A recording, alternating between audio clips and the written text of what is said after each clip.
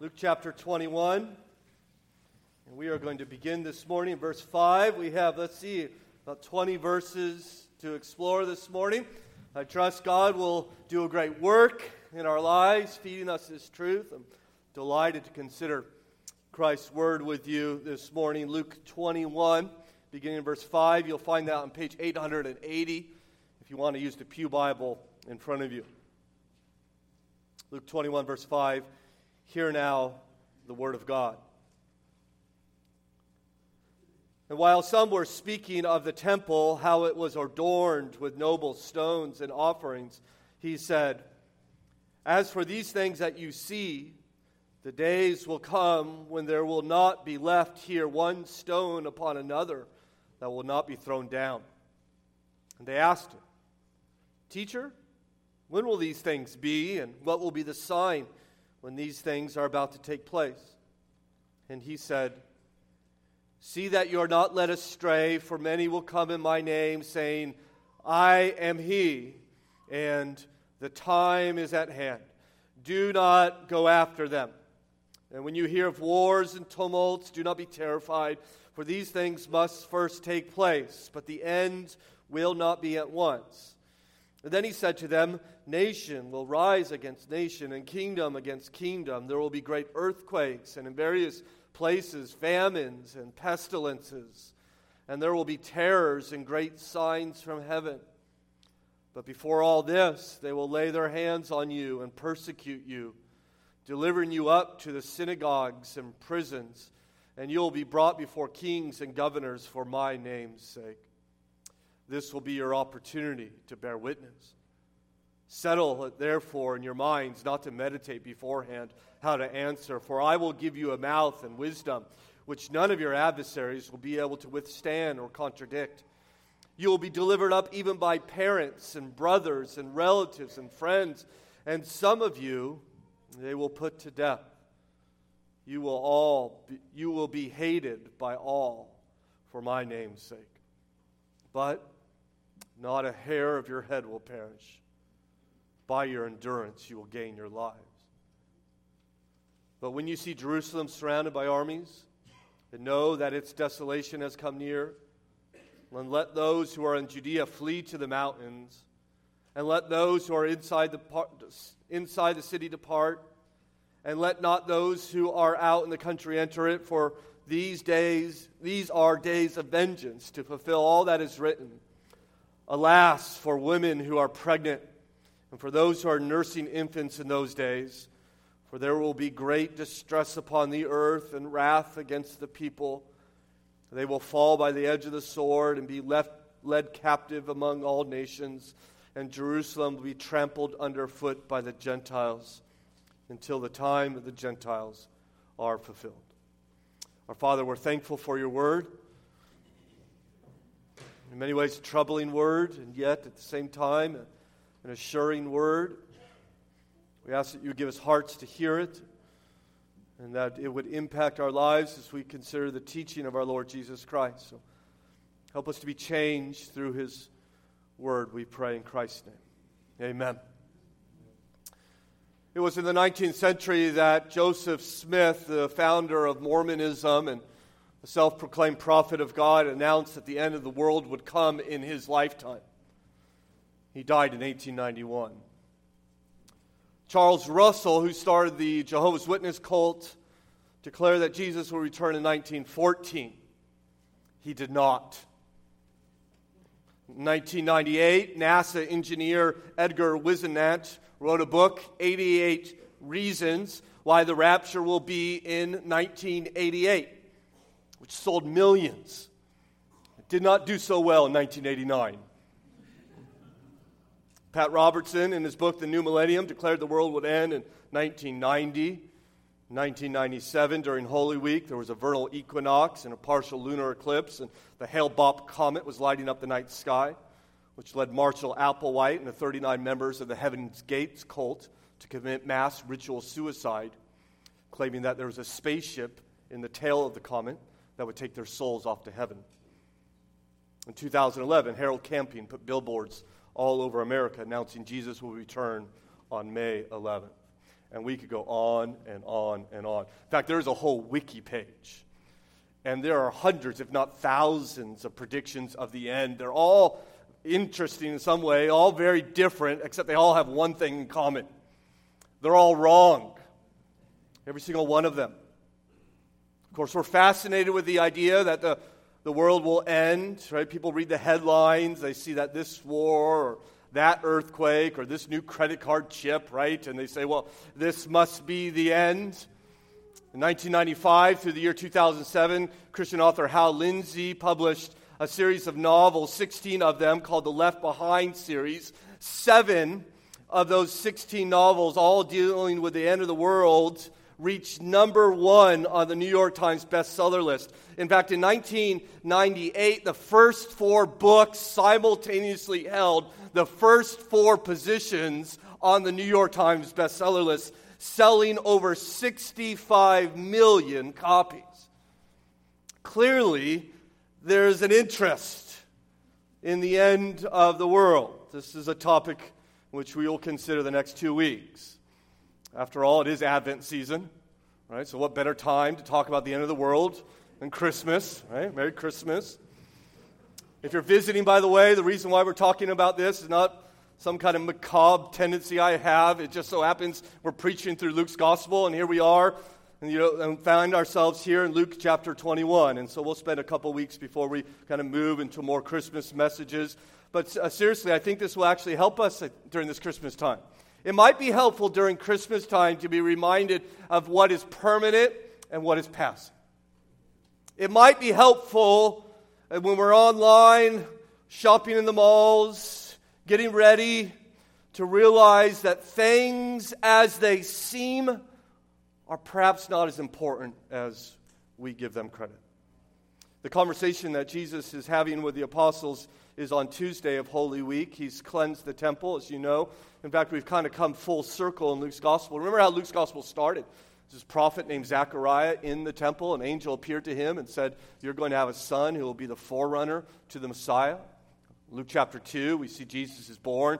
He's taken to the temple, and there he's dedicated to the Lord. He's atoned for, and Simeon takes him up in his arms and praises God. It's later in that chapter that we see 12-year-old Jesus back at the temple, and there he discovers his messianic mission, saying, I must be about my Father's business. In the next chapter in Luke's gospel, and Jesus is 30 years old, and he starts his ministry, and tempted by the devil, where do they find themselves? But on the roof of the temple. And now, at the end of his ministry, Jesus has once again come back to the temple, where he will predict the end of that building. And not just that building, but that city, and just not that city, but he will predict the end of the world. He will declare that the world is going to end. And so he explains how we should live in light of that reality. That things are not as they seem, Jesus explains. Things are not permanent. And therefore, you and I, the first truth that Jesus helps us understand, we should not live for what is passing. Do not live for what is passing, as you see in verse 5. And while some were speaking of the temple, how it was adorned with noble stones and offerings, so there they are at the temple, and there the temple kind of captures their interests. You know, I think it was helpful to realize how magnificent the temple was. We are used to big buildings, right? If you go to D.C., you will see ornate, glorious buildings, if you dare, right, to head that direction. If you travel, where do you go? You go to the beach, you go to the mountains, or you go to big buildings, right? And so if you're in London, you'll see Buckingham Palace, won't you? If you're in Rome, you'll see St. Peter's Basilica. If you're in Durham, you'll see Duke Chapel, right? This is where you go. You see these glorious, ornate, wonderful buildings, right? But you have to remember that these guys, they don't live next to D.C. They don't travel. These are country boys. Their house is the size of a couple of our parking stalls made of mud, brick, and straw, right? The temple, therefore, would be the most majestic building they ever saw. One of the most majestic things, in fact, anyone had saw. It was one of the wonders of the world. Now, I see we've already put the picture up here of Solomon's temple. This is a temple that would be destroyed in the 6th century by the Babylonians. I want you to see Solomon's temple, of course, was a glorious, wonderful, incredible building. But when the exiles returned, they rebuilt the temple. We call that the Second Temple. And it was nothing compared to Solomon's temple in regards to glory until the year 20 BC, when King Herod began a reconstruction project on the temple. So you've seen Solomon's temple. There's Herod's temple. There you go. And you can see that it's much more ornate and much larger. In fact, let me show you side by side what they might look like if you'll go to the next slide. You see there on the left, Solomon's temple, small building compared to Herod. And of course, Herod was going to add the courtyard. From what I understand, the entire courtyard in the temple district would take up 1/6 of the entire size of the city of Jerusalem.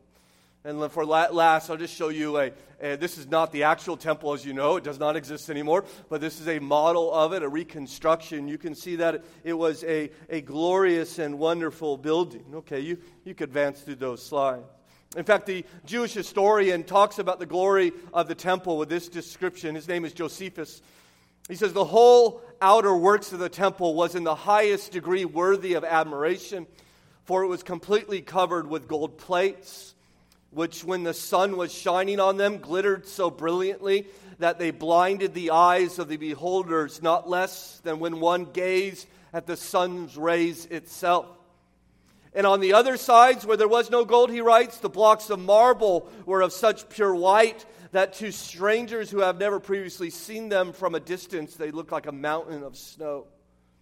In fact, the disciples even, as you see there in verse 5, comment on the noble stones. These stones made of pure marble will be 45 feet long, 11 feet wide, 14 feet high, weighing about 200,000 pounds. And they would build this temple without caterpillar, without cranes, stacking one stone upon another until they reached the golden roof. And these disciples, they're in awe. They said, this is amazing.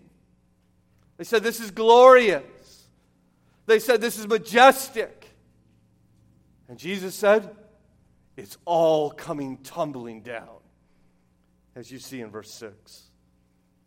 As for these things that you see, the days will come when there will not be left here one stone upon another that will not be thrown down. It's coming crashing down. And you have to understand this, how improbable this prophecy is, and how astonishing. I mean, I think the only similar way would be like if someone was in D.C. and say, you understand that Capitol building with its dome and all the columns, it's coming down, it's going to be destroyed. Or in Buckingham Palace saying, that palace is going to be torn down and one brick will not remain upon another. It's an astonishing prophecy. In fact, it's even more for them because he's not talking about the residents of legislatures or the residents even of a king here on earth, but the actual residents of God. We could have a government without the Capitol building, right? In fact, I'm pretty sure we could have a government without Congress, right? But how do you have a religion without the place where you atone for sin? And yet Jesus says it's coming down. It will be destroyed. This temple that they're amazed at will not last.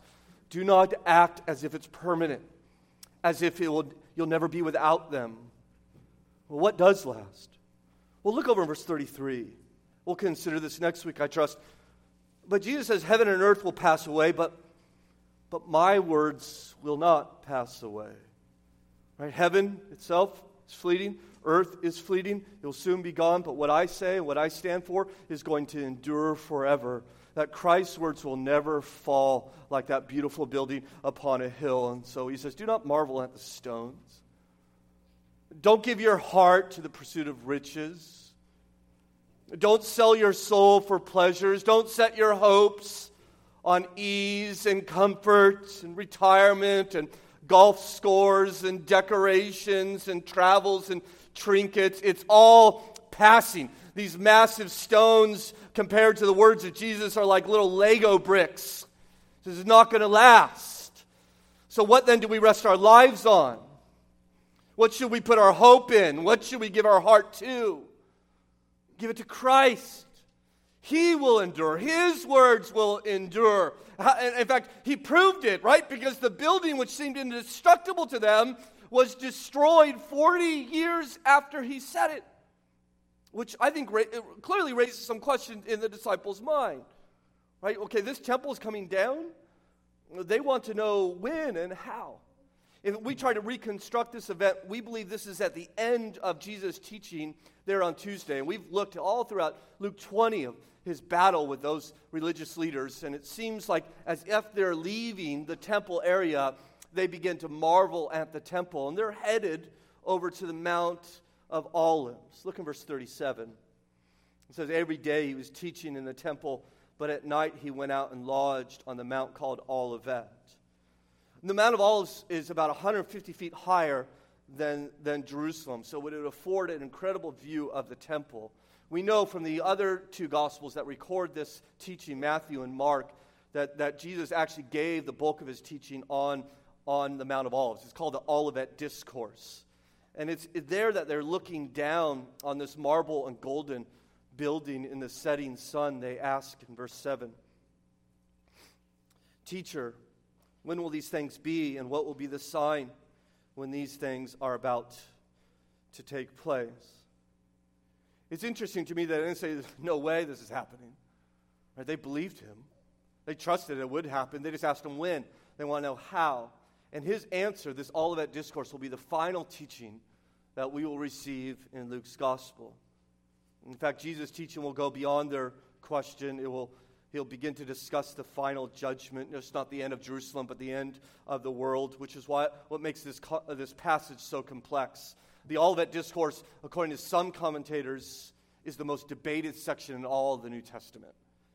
Because the debate is, well, when is he talking about the destruction of the temple? When is he talking about the end of the world? And when is he talking about both? Right? He's talking about events that are near and events that are far. So one commentator says reading Luke 21 is like reading with bifocals, right? That you're looking at the things that are close, but you always have to keep the main events in the background. You have to be aware of those. This is how prophecy throughout the Old Testament would often work. It would take two events that are similar and put them together, and you read it almost as if it's the same event. My daughter Anna and I, we were this summer driving from South Dakota to the Big Sky, the Cloud Peak Wilderness in Wyoming. The mountains reach over 13,000 feet, and we're going to spend 4 or 5 days walking in the mountains. And as you drive up on the high plains and you see these mountains, which were covered with snow, it was way too much snow, but anyways, we went anyways. It was awesome. You look at those mountains and the peaks, they all look like they're right next to each other, right? But when you're in the mountains, you realize they're not close at all. And that's what this kind of prophecy is. When you look at it from afar, it all looks together, but once you're like living in those times, you realize how far it's spread out. And I think the reason Jesus is bringing these two events together, the destruction of Jerusalem and the end of the world, is because they're similar. The destruction of Jerusalem is an analogy for the end, right? And therefore, in telling us about how this city will be destroyed, we learn about the final judgment, and we realize that both will be times of trouble. And so Jesus tells us, secondly, do not fear. Do not fear. Consider verse 9. And when you hear of wars and tumults, do not be terrified, for these things must first take place. But then the end will not be at once.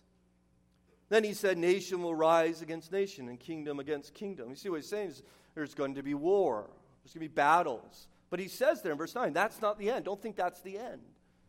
And not just that, but there'll be natural disaster too. Verse 11, there will be great earthquakes in various places, famines and pestilences, and there will be great terrors and great signs from heaven.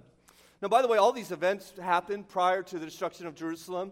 Nations were rising against nation in battle. There were at least 3 recorded famines between the time Jesus said this and 70 AD when Jerusalem fell. 1 famine in Rome itself. We know there were earthquakes in Laodicea and Colossae and Pompeii. We even know there were cosmic signs. The Jewish historian Josephus would write about unbelievable meteor showers during this time. So all these things happened prior to the fall of Jerusalem, but they haven't stopped, right? The fall of Jerusalem there's no more war, right? Have we ever got to a time in history where we said, okay, everybody's well fed, no more famine? Okay, everybody's at peace, there's no more war. Have we reached that time? In fact, in the 3,421 years of recorded history, we have only 268 in which there was no war. So this happened before the fall of Jerusalem. This continues to happen. And so what Jesus says in verse 9 is very helpful for us. He says to us that these have to take place first. It's not the end. Of course, the end's going to be filled with trouble and trial and difficulty and famine and tyranny and war. But he says in verse 9, these things must come first. Or in Matthew's account, he says, see that you are not alarmed, for this must take place first, but the end is not yet. So these things do not mean the end is here, which is exactly what so many people assume. Right? Is that not what people look around, they read the headlines and say, okay, well, this must mean the end is happening. The Russians did this with Napoleon. The Europeans did this with Hitler. It's what we do. North Korea has ballistic missiles. China's getting stronger. There's more hurricanes happening. There's a famine in Yemen. You know what this means, right? Clearly Jesus is coming tomorrow, right? And that's what we say. We just say things like that. And maybe he is coming tomorrow. I don't know, and neither do you, and neither does anyone. The point of Jesus' giving is not to set a date. The point is to remind us that in this world, we're going to face trouble, both now and at the end. And just because you're a Christian doesn't mean you get to be saved from the impacts of a fallen world. So we're going to face trouble. So what do we do? Look in verse 9. He says, do not be terrified, which I think is an amazing statement. Famine, natural disaster, rumors of nuclear war, and Jesus says, okay, this is what you do. You don't fear, right? Why? Because God is in control. We, above all people, are not to be fearful and anxious, not afraid of what this world can throw at us. We don't hope that God will exempt us from suffering, right? We will suffer. When you're suffering, God's not picking on you.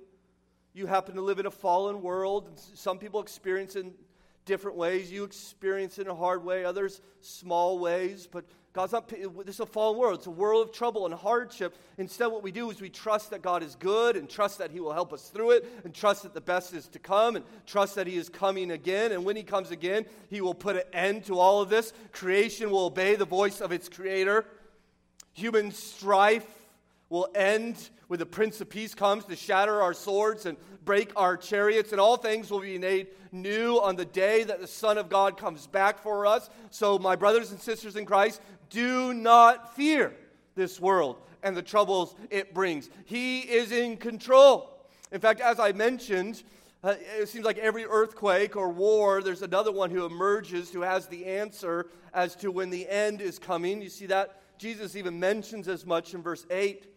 He says, and He said to them, see that you are not led astray, for many will come saying two things. One, I am He, and two, the time is at hand.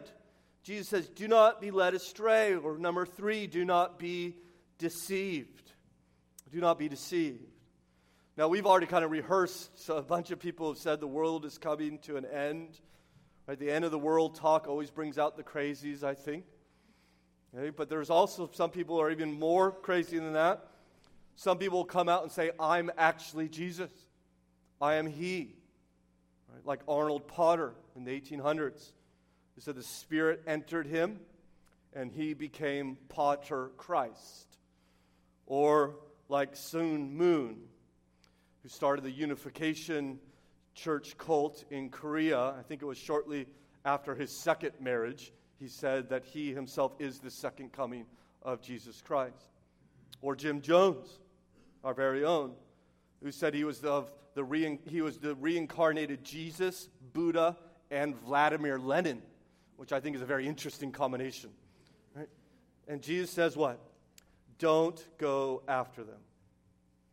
False teachers will prey on our insecurities. They will prey on our hopes. Please understand, not every gifted, every charismatic person who writes a book or has a YouTube channel or is on the television is right.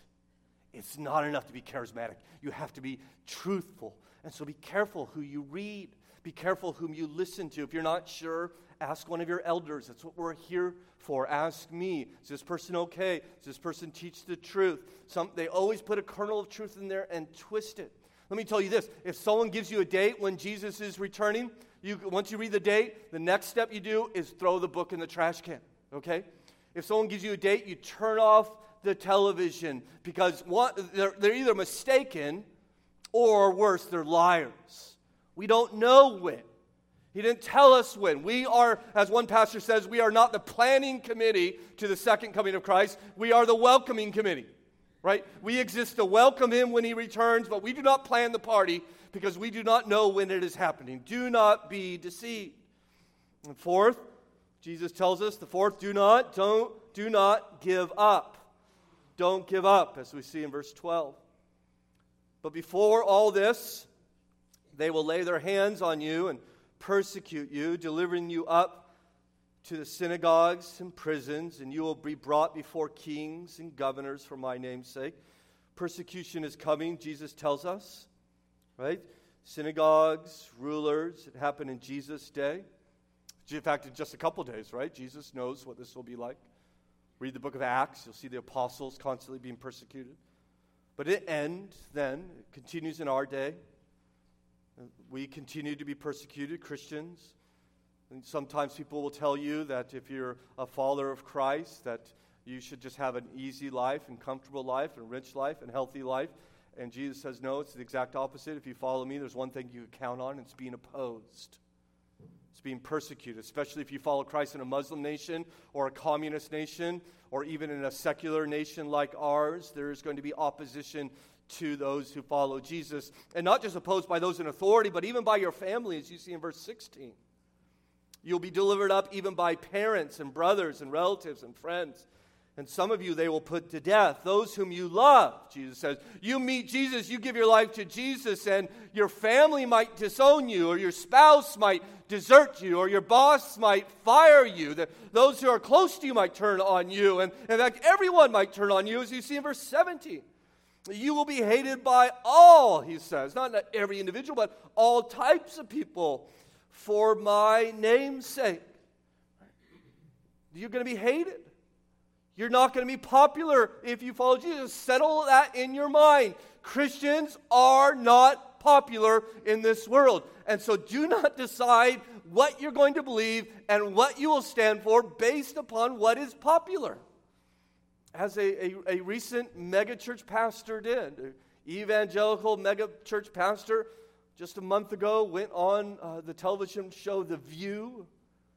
And no, I don't watch The View, in case you're wondering. But he was asked a very simple question about a very simple Christian belief, and he would not answer it. And he twisted and turned as best he could in order to get the applause of the studio audience and the hosts that were there, in a very simple, easy opportunity to stand for Jesus, and he refused to. And of course, I don't know his heart, but it sure looked like to me what he wanted to give an answer that's popular. We're not going to be popular. Persecution is normal. Do not be scared as our culture continually goes against the Christian standards. We need to stand with Christ and endure hardship and trust his promises, which are wonderful. Look in verse 18. But not a hair on your head will perish, he says. Now, he's not saying you won't suffer. He just said they're going to kill some of you in verse 16. But what he is saying is that when you suffer in this life, your eternal reward is secure. In fact, even in this life, he's going to be with you, as you see in verse 13. That will be your opportunity, he says. Not your tragedy, your opportunity. You're arrested, you're bound, you're brought before jailer and judge. It's your opportunity to do what? To bear witness, right? So you get arrested so you can talk to people about Jesus. Now, you might think that's a very interesting evangelism strategy, right? Persecution leads to witness. Right? That might not be the strategy you would choose, but it is clearly a strategy that God has chosen. Right? Evangelism always brings persecution. Persecution gives us opportunities to evangelize. They always go hand in hand. In fact, when people oppose you, I think the attention is on you. It's your opportunity to tell them about Jesus. Tragedies, in other words, what Jesus is saying, are opportunities to talk about him. So if things go wrong in your life, things go unplanned. I don't know all the reasons, but one reason I know is that it will probably give you an opportunity to tell people about Christ, to tell them there's a world beyond this world. There's a king beyond our king. There's a kingdom that will never end. In fact, this king will come and help you, as you see in verse 14. Settle, therefore, in your minds not to meditate beforehand how to answer. For I will give you a mouth and wisdom, which none of your adversaries will be able to withstand or contradict. So even when those who are closest betray us, Jesus says, I will not. I'm going to be with you. I will be at your side. In fact, you don't even have to prepare in advance. Now, this does not mean, pretty sure, you don't have to prepare your sermons before you preach them, as some have suggested. Okay? Pretty sure that's not what he's talking about. Pretty sure what he's saying is, don't go home today and sit on your couch and think, okay, if I get arrested, how am I going to handle this? What am I going to say? And Jesus says, you don't need to prepare for that. In fact, you probably can't prepare for that. Right? I will help you when the need arises, when the situation's beyond your control. Right? Because so many of us look at situations and say, I can never do that. Right? We've been going over the Reformation heroes in Sunday school class, and so many of them gave their lives, like Zwingli, we consider this morning, and we think, well, I can never do that. Well, we can't do that now, but I wonder if we're in that situation. Would not God come and help us and give us the grace at that time? Right, to get us through it, that he would assist us, that he would equip us to go and to be his witnesses. I don't think anybody ever says, you know what, I think I would make a pretty good martyr. Right? I think if that ever happened, I would do a good. No one does that. Right? And yet, God will come at that time and help us. He will come alongside and equip us, just like he did with the apostles, who never seemed to be a loss for words, whether it was Stephen before the Sanhedrin, before they stoned him, or Peter before the high priest, before he whipped them, or Paul before King Agrippa. Every time they were in prison, they declared their faith that the tomb is empty, Christ is risen and reigning in heaven, and he is returning again, and Jesus gives them words to say. In fact, the more they suffer, seems the bolder they witness, even to the very end, as we see Jesus encourage us to not give up in verse 19. By your endurance, you will gain your lives, he says. That is, if you endure to the end, you will be saved. Saving faith does not renounce Jesus in times of trouble. Saving faith, in fact, does the opposite. Its grip gets harder on Jesus in the midst of trial. Endure, Jesus says. Don't give up, Jesus says. Finish the race, Jesus says. I think we underestimate the value of endurance. Christ doesn't say you have to run this race with a smile. He doesn't say that you have to run this race in comfort or style. He just says you run the race and you finish it. You end your life with a profound love for Jesus and obedience to his commands, a hope in his promises, and you run that race to the very end, and he won't let you run alone. He will help you. He will not only save those who endure, all who endure will endure in his strength. Fear not, I am with you. Oh, be not dismayed, for I am your God and will still give you aid.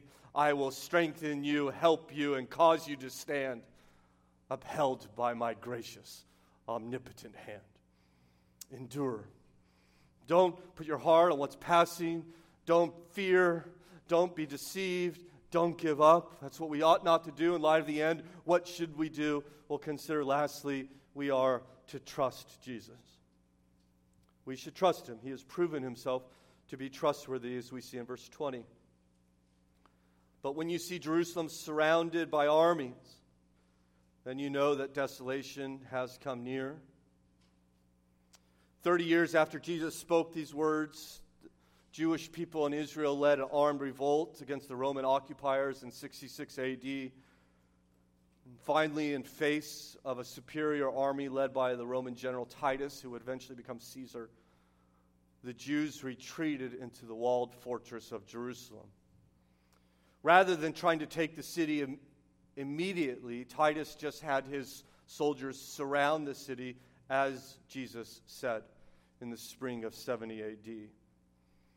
It would be a time of unbelievable suffering, especially for the most vulnerable, just as Jesus said in verse 23. Alas, for women who are pregnant and for those who are nursing infants in those days, for there will be great distress upon the earth and wrath against this people.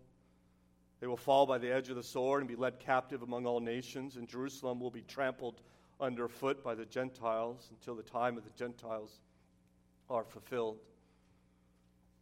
Because of the siege, the people starved for the next 5 months. Some accounts describe cannibalism, anarchy, others eating dust from the ground simply to put something in their stomach. It was, as Jesus says, days of great distress.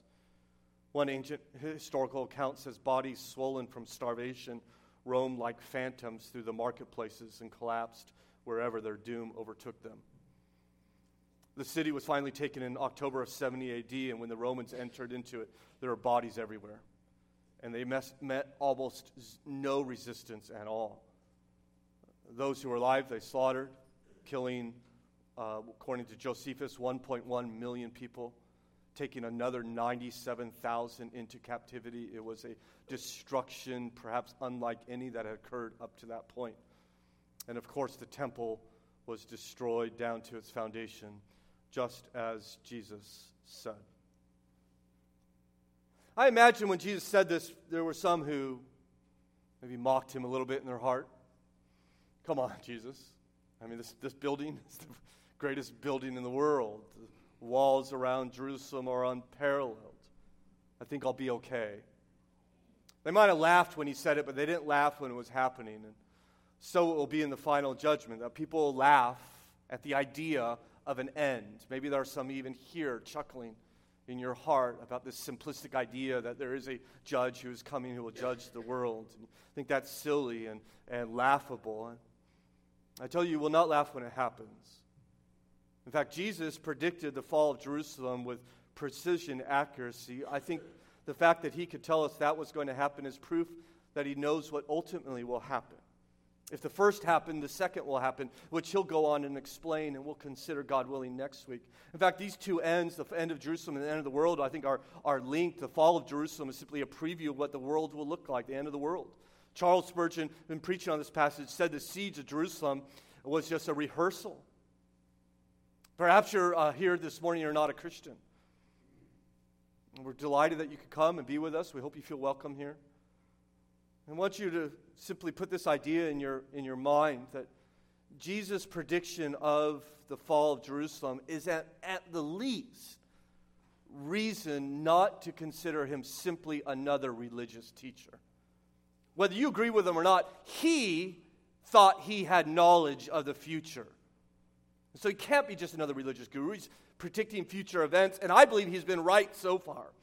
I believe that he promises this world will not endure as we know it, that the king will come in judgment and for some and salvation for others. In fact, I think the fall of Jerusalem, as terrible as it was for those people, is actually an act of mercy for the rest of us. That we can see Jesus foretold this would happen. He must be right about everything else he says, giving us an opportunity to repent and to receive the grace and mercy he would offer us even today.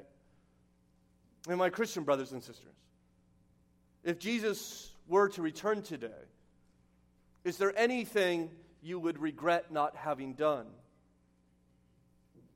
Are there areas in your life you need to obey? Are there sins you need to confess? Is there ministry you need to give? Is there a family or coworker that you need to talk to?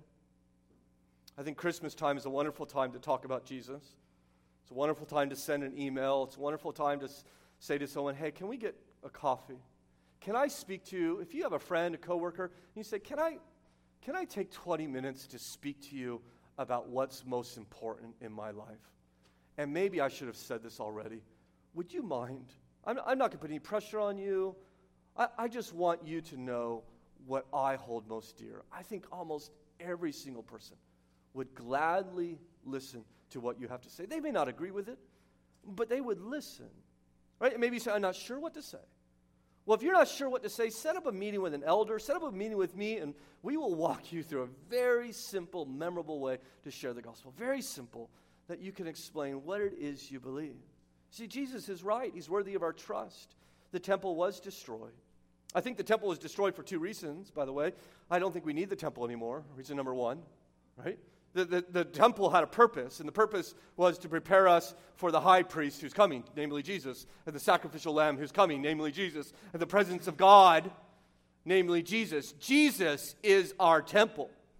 Jesus is where we go to meet God. Jesus is where we go to have our sins paid for. So the temple it is right that it is gone. We don't need any distractions from Christ. But the other reason it's gone is that this was judgment on the Jewish nation for murdering the Son of God. Look in verse 22. For these are the days of vengeance, he says. Verse 23, he says this is a wrath against the people. This is the vocabulary of divine judgment of what they had done to Jesus. God gave them 40 years to repent. Most of them would not. And so Jerusalem, the place of God's chief blessing in all the world, became the place of God's chief judgment. In fact, he promised it would happen. You see there again in verse 22? He says, for these are the days of vengeance to fulfill all that is written. Well, what is written? Well, if you like this week, you may write this down, Deuteronomy 28. This is before God leads the people of Israel into the promised land. He's about to give them the city of Jerusalem, and he lays out for them. We're about to go in. He says, listen, this is how I want to bless you. I will bless you abundantly beyond your imagination if you trust me. But if you do not trust me, these are the curses I will bring upon you. Right? And of course, they would not trust him. And so God would do what is written. As it's written in Deuteronomy 28, the Lord will bring a nation against you from far away, swooping down like an eagle. They shall besiege your town until your high and fortified walls in which you trust come down throughout all your land. And you could go on and read the description. It's difficult to read because it is very precise and very troubling. It talks about sieges and imprisonments and starvation and cannibalism and anarchy and deportation. And this was told 1,600 years before Jerusalem fell, right? That it would come down. The people would be judged there in Jerusalem. But you know who did not experience this? Were the Christians. The historians tell us, and not the Christian historians, Jewish historians, Roman historians, tell us when the city was destroyed in 70 AD, there is no record of a single Christian dying. Isn't that fascinating? Well, why? Well, the Christians all left Jerusalem when the Roman army approached, which is, by the way, they fled across the Jordan to a little city called Pella, and they all escaped before the siege. Now, this we don't know this, but I'll tell you, this is a very strange thing to do. We don't live in a time when conquering armies come through, but if you're living in the countryside and here comes the army, what do? You flee to the city.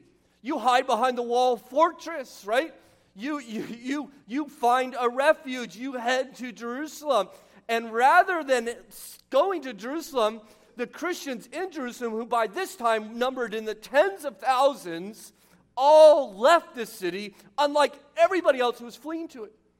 Well, why? Well, they did what Jesus told them, as you see in verse 21. Then those who are in Judea flee to the mountains, and let those who are inside the city depart. And let those not those who are out in the country enter it. Get out of here, Jesus says. They read these words, they saw the army coming, and they did what Jesus said. I think this is incredible historical evidence for the early date of the Gospel of Luke. Why else would these Christians flee if they are not forewarned by Jesus? You see, when God's judgment comes, the people of God find safety in God's promises. Noah was saved from the wrath of God when he obeyed God to build an ark. Lot was told to flee the city before the wrath of God fell upon it. The sons of Israel toward to sacrifice a lamb As the wrath of God came through, the Christians were told to head to the hills. You'll find refuge not in cities, but by resting in the promises of God. In fact, I only know of one case in which someone who trusted all that God had said still suffered the wrath of God. His name is Jesus. He believed everything God said. The wrath was coming, but he would not flee. Instead, he would go to the cross and take the wrath of God upon himself to pay, not for his sin and transgression and iniquity, but for mine and for all who would believe in him, that we might be saved from all of God's wrath, that we might run from the wrath of God to the cross, knowing that whoever believes in him will not perish, but have everlasting life. Have you fled to Christ? Have you found your refuge in Jesus? May God help us hear these words and heed them, just as they did in the summer of 1939. As I share the story of Donald Gray Barnhouse with you as we end our time together this morning. The famous Barnhouse was preaching in Scotland at this time, the summer of 39. His family happened to be vacationing in France. He had to be in Belfast in Northern Ireland the following Sunday, but he had close to a week, and he thought, I haven't seen my family in a while. I'm going to hop on a plane to Paris, spend some time with my family, and then fly back to Belfast in order to arrive Saturday night to preach on Sunday. When he was buying his ticket, the individual said, well, you don't understand. Things are not very easy in Europe. You might not make it back in time, he said. Right? Europe was in turmoil as rumors of war spread with the rise of Hitler's Germany. Well, Barnhouse went anyways. And within 2 days of arriving in Paris, Hitler invaded Poland, and every flight back to England was canceled. So Barnhouse drove from Paris to the coast, the French coast, in order to catch a ferry back to England. And as he drove, he saw signs of the coming battle everywhere. Every village he drove through, the church bells were ringing as these young soldiers with rifles in tow were packing onto trains. He finally caught a ferry, and he was visiting with the captain of the ferry when over the radio he heard the report that the Prime Minister of England had demanded Hitler withdraw his troops from Poland or England would go to war. It was the last civilian ferry to cross the English Channel until the war was over many years later. Barnhouse finally arrived in London, found it just as chaotic as Paris. As he was trying to catch a train to the north, he saw the railway platforms was full of crying children who were being evacuated from the city out to the countryside. He got on one of those trains, made it north, and took another ferry over to Northern Ireland, arriving in Belfast at 3 a.m. on Sunday morning. Had just a couple hours to prepare. When he arrived at church, the entire building was packed, standing room only, as individuals were expecting war to be declared at any moment. In fact, the pastor of the church was relieved he did not have to preach that morning. He said something cheery to Barnhouse. "Thank God you're here. I pray that God will give you something to say to these lads. This may be the last sermon they ever hear."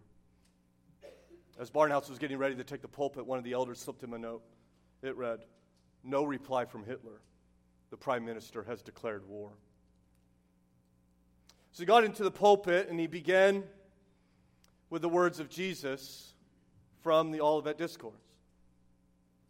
"You will hear of wars and rumors of wars, but see to it that you are not alarmed."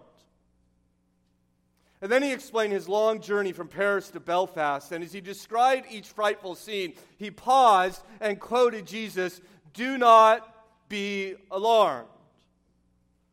The siren will sound and soldiers will mobilize, but do not be alarmed. Millions of homes will be broken up, but do not be alarmed. Children will be torn from their mothers, and their cries will represent the wails that are going up all over the world. But Jesus said, do not be alarmed." Phil Ryken writes of this event saying, "As Barnhouse went through this litany of lamentation, piling monstrous grief on agonizing horror. The tension in the church was mounting. Finally, Barnhouse stopped and said, "These words are either the words of a madman or they are the words of God." And then he shook his fist towards heaven and cried out, "O God, unless Jesus Christ is Lord, these words are the most horrible that can be spoken to men who have hearts that can weep and bowels that can be gripped with human suffering. Men are dying. Do not be alarmed. Children are crying in the misery of no beloved face in sight. Do not be alarmed. How can Jesus say such a thing?" And then he answers, "He can, because Jesus Christ is God. He is the Lord of history, and nothing has ever happened without him knowing it. The sin of man has reduced the world to passion and fury. Men tear at each other's throats," he said. "Yet Jesus is Lord, and everyone who believes in him will know the power of his resurrection and will learn that no event, however terrible, can ever separate us from the love of God, which is in Christ Jesus our Lord." My brothers and sisters at Hamilton Baptist Church, no matter what this world brings, no matter what tomorrow holds, in this world of war and weeping and heartbreak and hardship and opposition and uncertainty, our Lord comes to us in his word and says, "Do not put your hearts on what is passing. Do not be deceived. Do not fear.